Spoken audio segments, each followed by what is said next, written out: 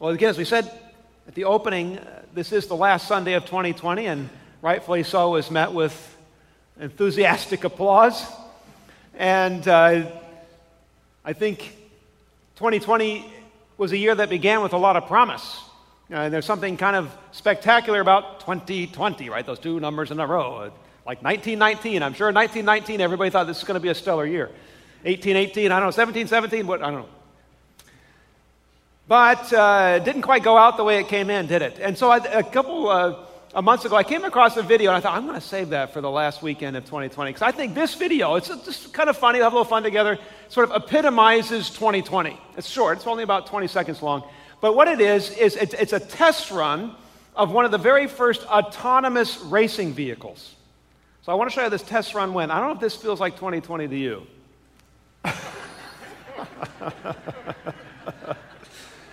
It looked good, that looked like a really nice racing vehicle, but boom, right into the wall. So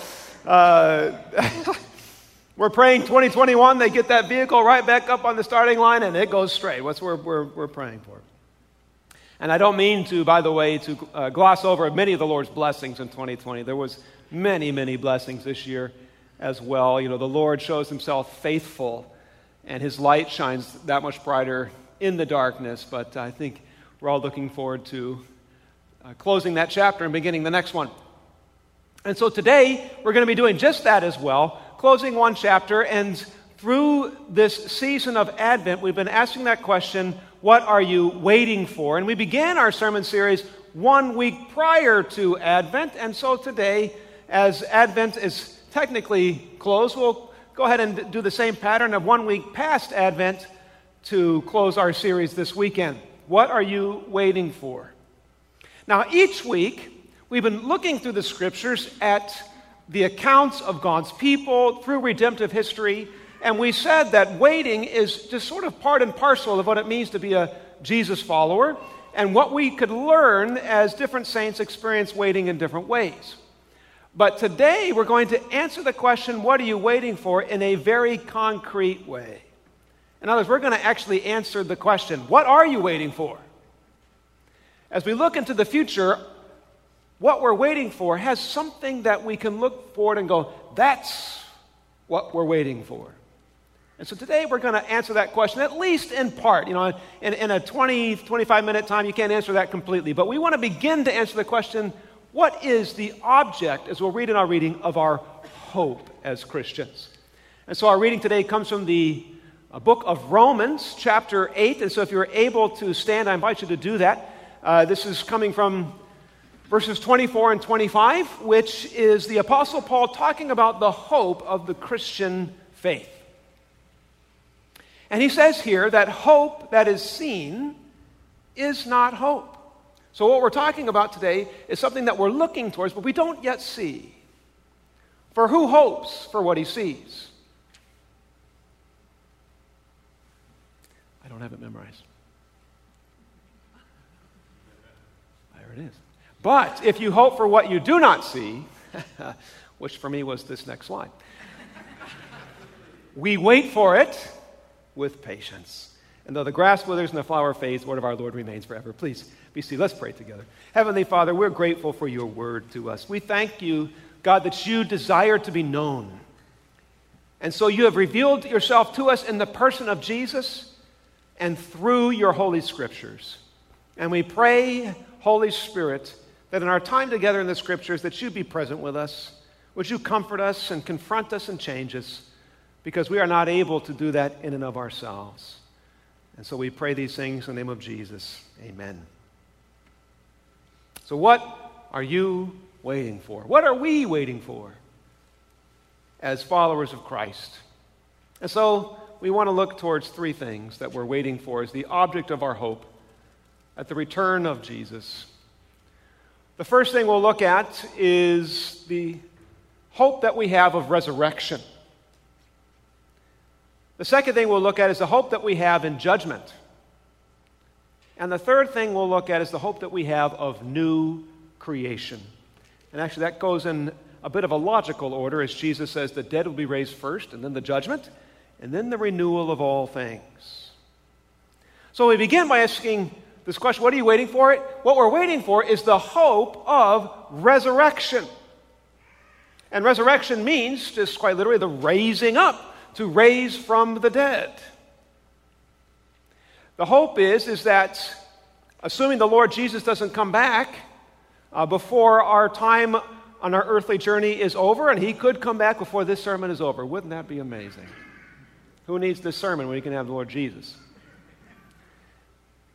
Then we will die. And our bodies will cease. But our hope is that when Jesus returns, we will be raised with new bodies. Because resurrection, or the hope of resurrection, is the hope of a physical, humanly resurrection. Physical resurrection. And in that sense, it's a little bit different than what many people conceive of as the Christian hope. And what I'm about to say, I don't mean to diminish in terms of its goodness. And that is, for many people, the hope of the Christian is that when they die, they go to heaven. And that is the object of our hope. And again, as I said, I don't mean to diminish that. Because as the Apostle Paul says, is to be absent from the body is to what? Be present with the Lord. Now, is that going to be wonderful? Yeah, to be present with our Lord is wonderful. Jesus tells a parable of what we call Lazarus and the rich man, and both of those die, and we read about Lazarus, who is being comforted in what Jesus calls the bosom of Abraham. This is a good place. So I don't mean to diminish that. What I'm saying is that when we die and go to heaven, that is not the object of our hope. We aren't done yet. Because the hope is the hope of resurrection. We read about this in Romans chapter 8, where the Apostle Paul is talking about the object of our hope in this way. He says there that we ourselves, who have the first fruits of the Spirit, and the Holy Spirit is the guarantee, the first fruits, the down payment of our future inheritance. He says that we groan inwardly as we wait eagerly for our adoption to sonship, that is the redemption of our bodies. For in this hope we were saved. The redemption of our bodies.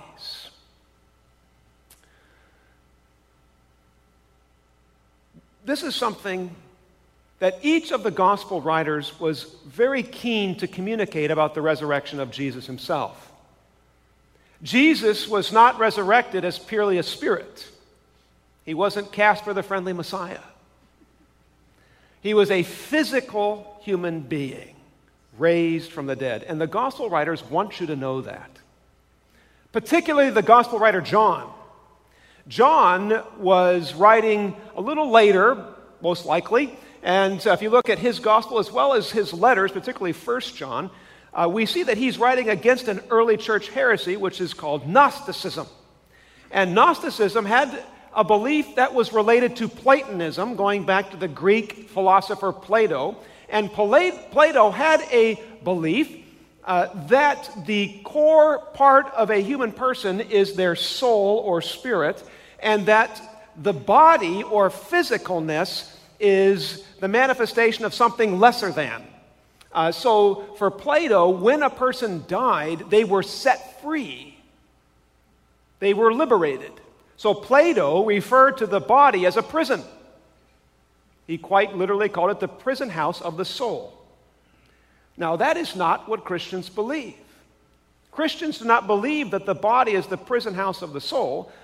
Christians believe that God created human beings in his likeness and in his image, and it is good, and a human being is a physical being composed of both body and soul together.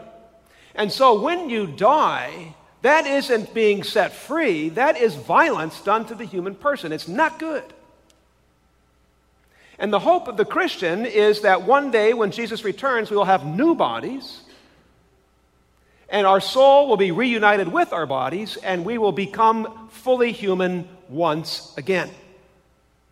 And as I said, this was something that the gospel writers were very keen to communicate about the Lord Jesus, but not everybody believed it. In fact, one of the ones who didn't believe it was one of the disciples who was not there when Jesus initially revealed himself, named Thomas. And we read about this in Gospel of John chapter 20, where the disciples are trying to tell Thomas about what they saw. And here's what happens. It says that Thomas was one of the 12, was not with the disciples when Jesus came. And you can read about that earlier in John 20. So the other disciples told him, we've seen the Lord risen from the dead physically. And here's what Thomas says. Look, forget it. Look, unless I see the nail marks in his hands and put my fingers and touch him and put my hand into his side, I won't believe. Sometimes when you talk to modern people, this side of electricity and nuclear power or whatever, they go, oh yeah, look, back in the olden days, what are the olden days? No, not the 50s, I'm talking about the olden days, first century. Those people were a bunch of superstitious people who would believe anything. So yeah, they believe anything, including someone raised from the dead. Well, here's proof that being raised from the dead is just as fantastical to believe today as it was in the first century. Thomas goes, look guys, you can all tell me what you think, but as far as I'm concerned, you probably had some kind of group hallucination or something. You just wanted it to be true. You saw something, you wanted to be there, but I don't believe it. And unless I can see him and touch him, I ain't buying it. And Jesus in his mercies reveals himself to Thomas. And here's what Jesus tells him. Put your finger here. Touch me. See my hands. Reach out your hand and put it into my side. Physically touch me. I am a raised from the dead, physical human being. Stop doubting and believe. And then Thomas has a very famous response to this. Remember what Thomas's response is to this? My Lord and my God. My Lord and my God. Very famous response. Because Jesus was not only fully human, but Jesus was and is fully God, fully divine. And so, what are we waiting for? The object of our hope is that our bodies will be made like his body.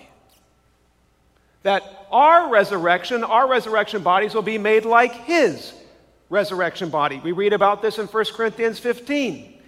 Where the Apostle Paul says, that which is perishable must put on the imperishable. We read that which is mortal must put on immortality. And earlier in the book of Philippians, the Apostle Paul says that our hope and what we wait for is exactly to be made like him. Here's what he says. He says he's talking to these Philippian Christians, so they're part of a Roman town of Philippi, and the first thing that Paul's going to tell them is, your citizenship isn't to Rome. Don't see yourself and identify yourself as Romans first and foremost. Your citizenship, as he says, is in heaven, where we wait for a Savior, the Lord Jesus Christ. And what is he going to do when he comes? He's going to transform your body. He's going to transform our lowly body to be like his glorious body. And what is Jesus' glorious body like? His new resurrection body that's imperishable and immortal. Well, there's a bit of a mystery there.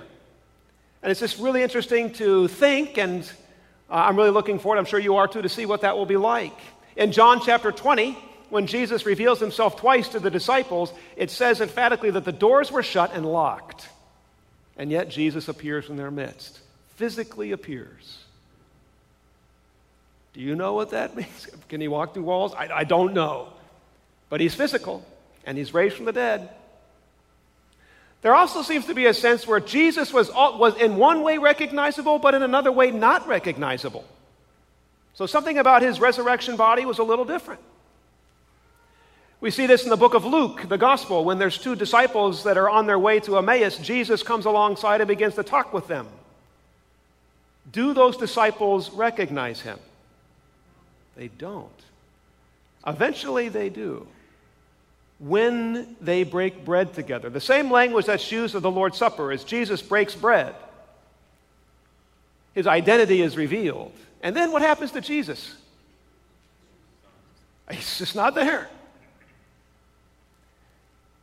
We see the same kind of phenomena in the example, now this is going back to the Gospel of John again, when Mary encounters Jesus at the tomb. When Mary shows up to the tomb, which of course the stone has been rolled away and Jesus is no longer there, Mary looks into the tomb, which is empty, and she sees two figures dressed in white.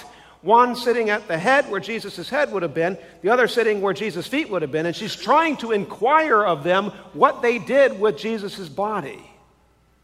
They are telling her that he has risen when she turns around and looks and sees someone who she assumes is the gardener. And who is the gardener? Jesus. Now, did Mary know Jesus? Had Mary hung out with Jesus for years and years and years? So isn't it interesting that when she turns to see him, she does not instantly recognize him? But Jesus reveals himself, and all of a sudden, it's Jesus, and then she cries out in Aramaic, Rabboni, right, which means teacher. So there's a mystery here, but it's the object of our hope. The object of our hope is that we will be resurrected. And those who are here, that the older you are, don't you long for those times when your body is no longer broken down?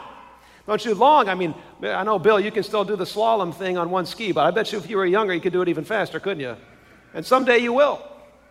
I'm looking forward to that. You'll always be able to outdo me there, I'm sure. So we look forward to our physical resurrection.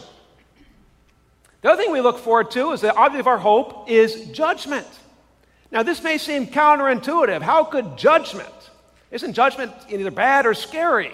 Why would judgment be an object of our hope? Now, the scriptures teach that Jesus will indeed and God will indeed judge. This is part of when we recite the Apostles' Creed, that Jesus will return to judge, depending on how you say it, the quick and the dead, right, or the living and the dead. We read that in the book of Ecclesiastes as well. It says that God will bring every deed into judgment, including every hidden thing, whether it is good or evil. God will return to judge. In fact, this is what we see in the book of Revelation as the cry of saints in heaven.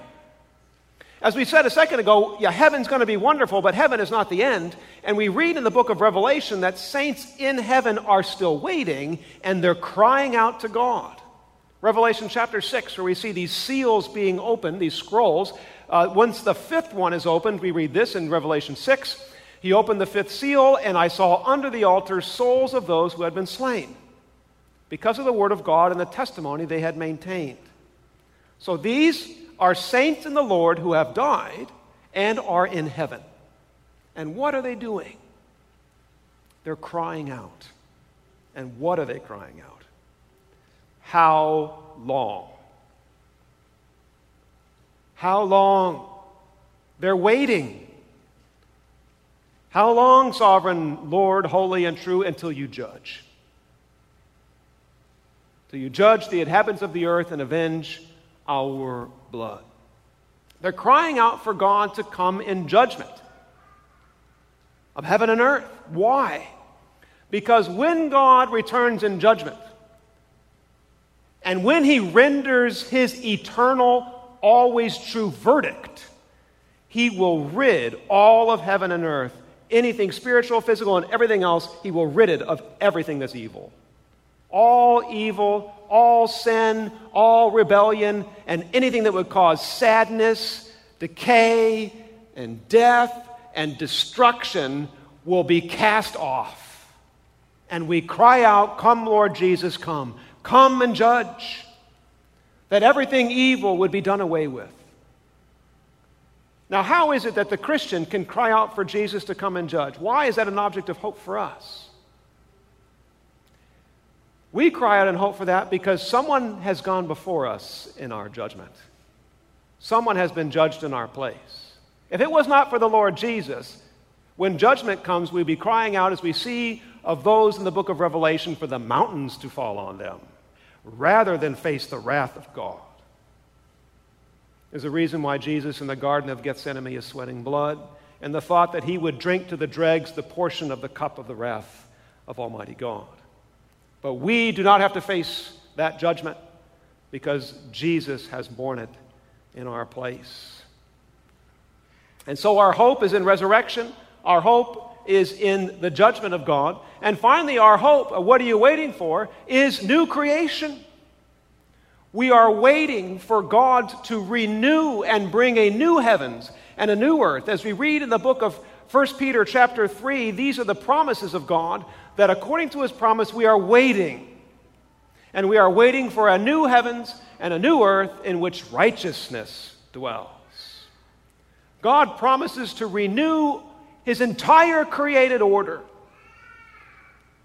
where righteousness, as we read, the knowledge and the righteousness and the glory of God will cover the earth as the waters cover the seas.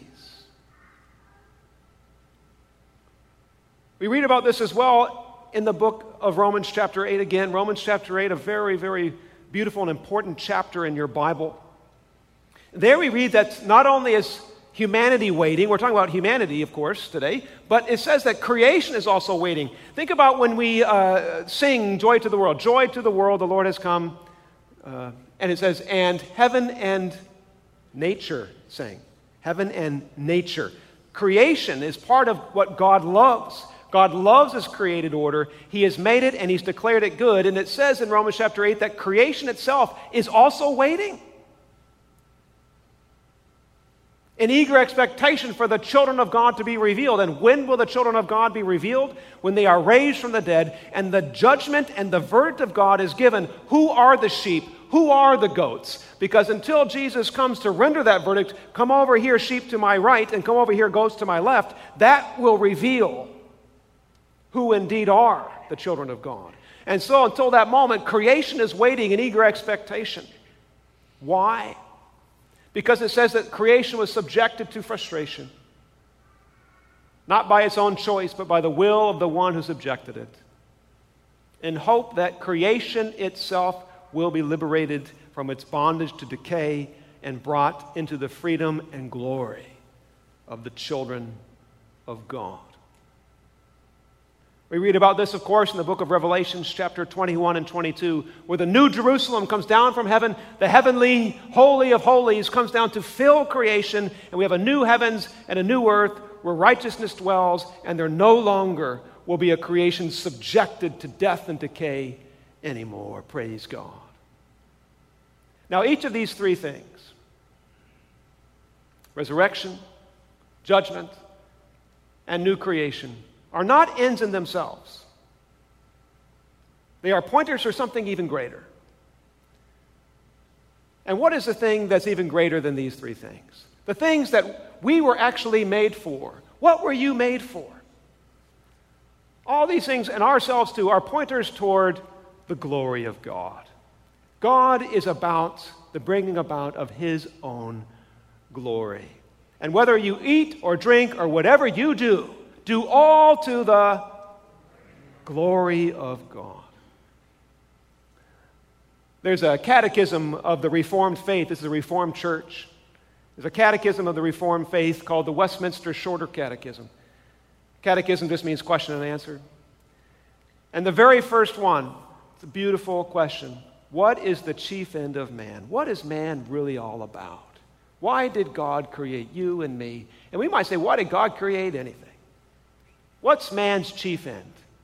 And the answer is the chief end of man is to glorify God and to enjoy him forever. It's a beautiful answer. John Piper would want us to say the chief end of man is to glorify God by enjoying him forever. So we see that the object of our hope has a concrete thing that we look towards. What are you waiting for? We are waiting for our resurrection. We're waiting for the imperishable to replace the perishable. We're waiting for our mortality to be swallowed up in immortality. We're waiting for the judgment of God to come, for God to rid the world of all evil and sin and rebellion and death. Even it says that death will be swallowed up in victory.